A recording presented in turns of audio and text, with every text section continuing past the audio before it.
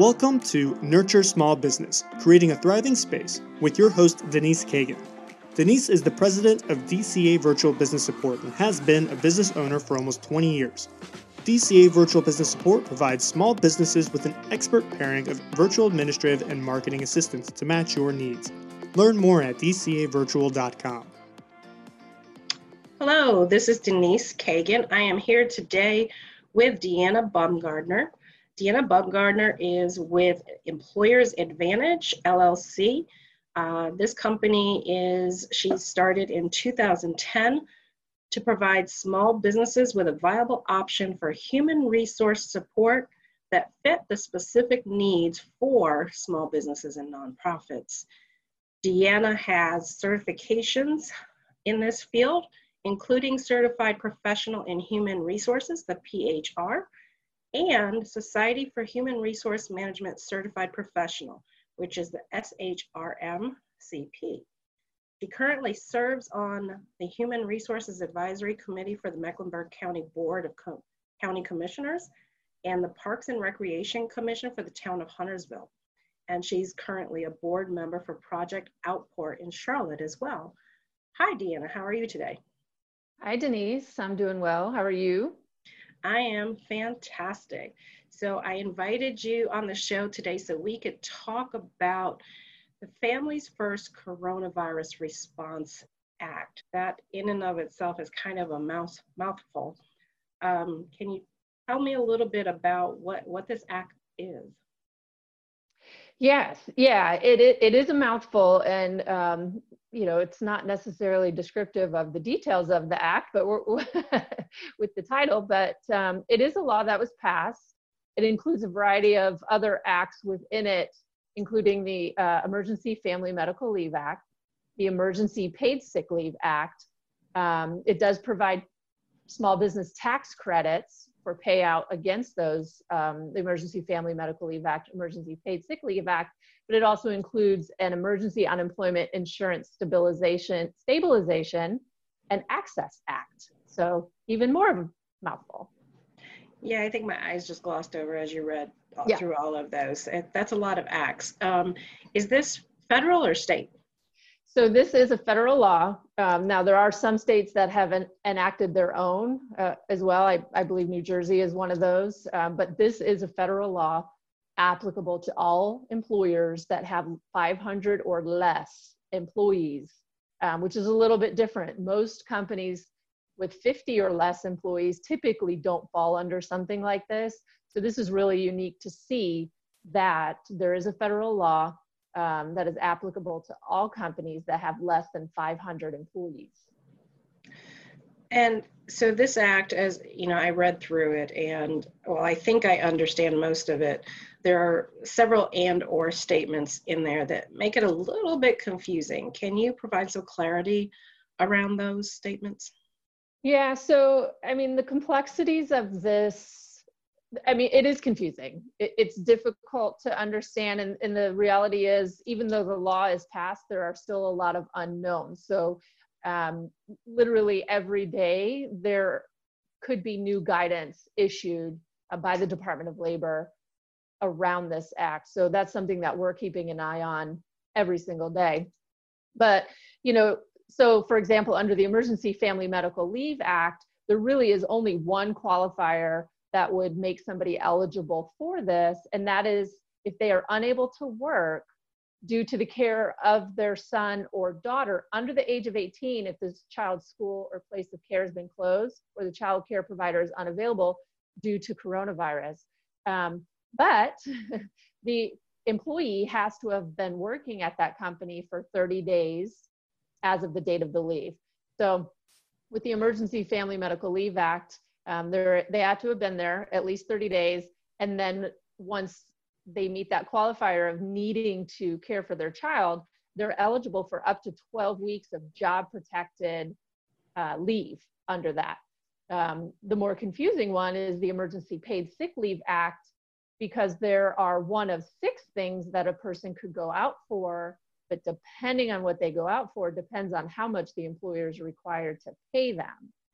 So for example, under the Emergency Paid Sick Leave Act, if the employee themselves is subject to a federal, state, or local quarantine or isolation order. They've been advised by a healthcare provider to self-quarantine, or they're experiencing COVID-19 symptoms and seeking medical diagnosis, the employer is then obligated to pay at the employee's full rate of pay up to 80 hours of paid sick leave. If the paid sick leave, or if the person is out due to the care of an individual who is subject to a quarantine or isolation order, to care for their child whose school was closed, which is where the FMLA piece comes in. And then there's another qualifier that, we don't necessarily quite understand the full details of it, but it's experiencing substantially similar conditions specified by the federal government. So if somebody's out for one of those three things, then the amount of the paid sick leave time is reduced to 2/3 of the employee's regular rate of pay. And now there are daily caps, on both of those, so that, the employer is not having to pay out more than the daily cap. But it's a lot of if this, then that. So it's important to pay attention to the details. Absolutely. So I know typically businesses that are smaller than 50, and in my case, my business is less than 15 employees. So I typically fall under the guideline of not having to provide FMLA. Does this mean that now my company would be subject to both of those items as well? Yes. Yeah. So it's any company that has less than 50 employees. 500 employees. So yeah, typically those that have not been subject to something like this are now subject to it. Now there are some exemptions for companies with less than 50 employees. However, we don't know what those guidelines are. We do know that 50 companies with fewer than 50 employees are eligible for an exemption from these leave requirements if the requirements would jeopardize the ability of their business to continue. And again, we're waiting for the Department of Labor to release really exactly what that means. They did recently release guidelines saying that if you feel that this will be, essentially detrimental to the financial well-being and ongoing nature of your business, to start documenting why. And then as they continue to release guidance around that, you can be prepared for that filing exemption when the details come out. Okay, so for the small business owners with 50 or less employees, if they want to claim an exemption, they really need to be paying attention to the Department of Labor website. Yeah, exactly. Yeah, the Department of Labor is the one that's issuing a lot of this guidance. They have a news release section on their website, and that's really the thing to keep on top of. You can sign up for alerts or follow them on any Twitter or social media, but the Department of Labor is the one issuing guidance on all of this, because these are essentially wage and hour Fair Labor Standards Act guidelines, and that's all governed under the Department of Labor. So there are penalties for noncompliance with this that are compatible with wage and hour violations, which those can be costly. Okay. And are employers required to notify their employees of this change, or is this just something that, as it's requested, we comply with the order? No, there is a notification requirement, and that posting was released on March 25th, actually. So there is a poster, just like all your other posters that you should have up in your break room or an easily accessible place for all employees. Of course, given the fact that a lot of people aren't necessarily working in physical locations right now, you are required to either email it, US mail it, or put it on a shared drive where it is accessible by everybody, where all employees have access to it. But yes, there is a notification. It's required to go out to all employees. And this act is effective April 1st. Okay. I know with my company, I've been virtual since inception, essentially. So for the last 9 years. And so my break room wall, so to speak, is a folder on our share drive where we keep all of the labor posters. So I'll make sure to put that in there. Yes. So my question, what employees are eligible? I think you mentioned they had to be there for 30 days. Is that correct? Is that the only Yeah. requirement? So all employees, whether full-time or part-time, are eligible. However, under the emergency FMLA, you have to have been there at least 30 days. Under paid sick leave, it's any employee regardless of length of employment. Okay.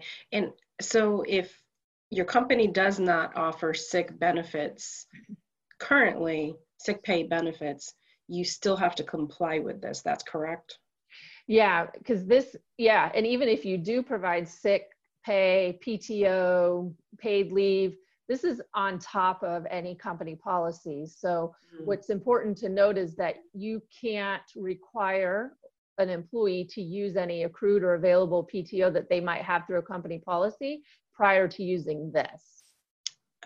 Okay. And so for companies who don't have PTO, how would they calculate it? I mean, with my company, almost all my people are part-time. Yeah, so for part-time employees, you would calculate their pay, what they're entitled to, based on an average number of hours worked in the 6-month period prior to the leave.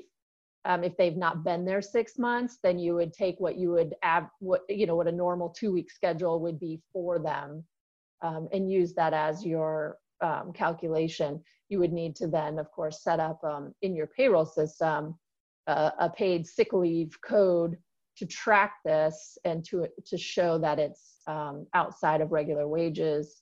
And so when you pay anything out under emergency FMLA or the emergency paid sick leave, you're tracking that separately than anything else. Okay. And you mentioned, the way you set up your pay. That brings me to another point. Fortunately, I use a payroll company because this sounds extraordinarily confusing on how to track all of this. And my understanding also is that there is some type of reimbursement, and should we need to get reimbursement, how does that work? And hopefully my payroll company will handle that. Yeah, definitely reach out to your payroll providers, your accountant, your CPA on this. But essentially what they're looking at is if you've paid out anything up to those caps for the emergency paid sick leave or the emergency FMLA, you can take immediate advantage of those paid leave credits by retaining the funds that you would normally otherwise pay to the IRS in your quarterly 941s. If for whatever reason the amount you're paying in taxes in your quarterly 941 doesn't cover the amount of paid leave that you paid out, you then apply for reimbursement through the IRS, and it is a dollar for dollar credit. So, but definitely check with your payroll provider to make sure that gets set up, and or your accountant. Okay. Is there anything else that you would like to add that maybe I hadn't thought of asking? Well, I mean, we could go on for quite a while about this because there's a lot to it. I would say that the other part of it that is worth mentioning is the Unemployment Stabilization and Access Act that's included in this, and that does give employees access to unemployment if they're eligible, if they have a reduction in hours or a loss of job because of this pandemic and the economic impact on the company. And so if they do pull from the benefits or the unemployment benefits for this, you as an employer will not be charged for those, and it won't affect your experience rating. So that is another portion of it.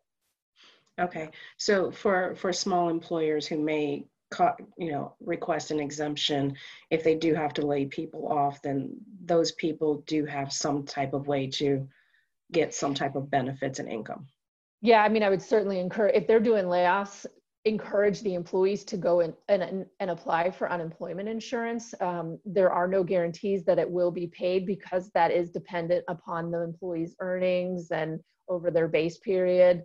As an example, we have a client that has an employee that was working there for 6 months, but she didn't have a job prior. And so when she got laid off and applied for unemployment, she wasn't eligible because she didn't have enough earnings in her base period to cover a benefit for her. So gotcha. we can't guarantee unemployment, But there is eligibility eligibility available now that there typically isn't. Okay. All right. Well, thank you. I appreciate it. You've been talking with Denise Kagan from DCA Virtual Business Support and Deanna Baumgardner with Employers Advantage LLC. Deanna, can you tell them how we can, if anybody has more questions, how they can find you and reach out to you? Yeah, so you can find us at our website, employersadvantagellc.com. We're also on Facebook and LinkedIn, employersadvantagellc.com, Twitter at employersadvhr, and also on Instagram at employersadvantagehr. You can email me directly, Deanna at employersadvantagellc.com. Perfect. And you can find me at dcavirtual.com or email me directly at Denise at dcavirtual.com. And thank you for joining us today. Thank you for having me. Thank you for joining us for today's Nurture Small Business, Creating a Thriving Space podcast. Learn more about your host at dcavirtual.com or by emailing her directly at denise@dcavirtual.com.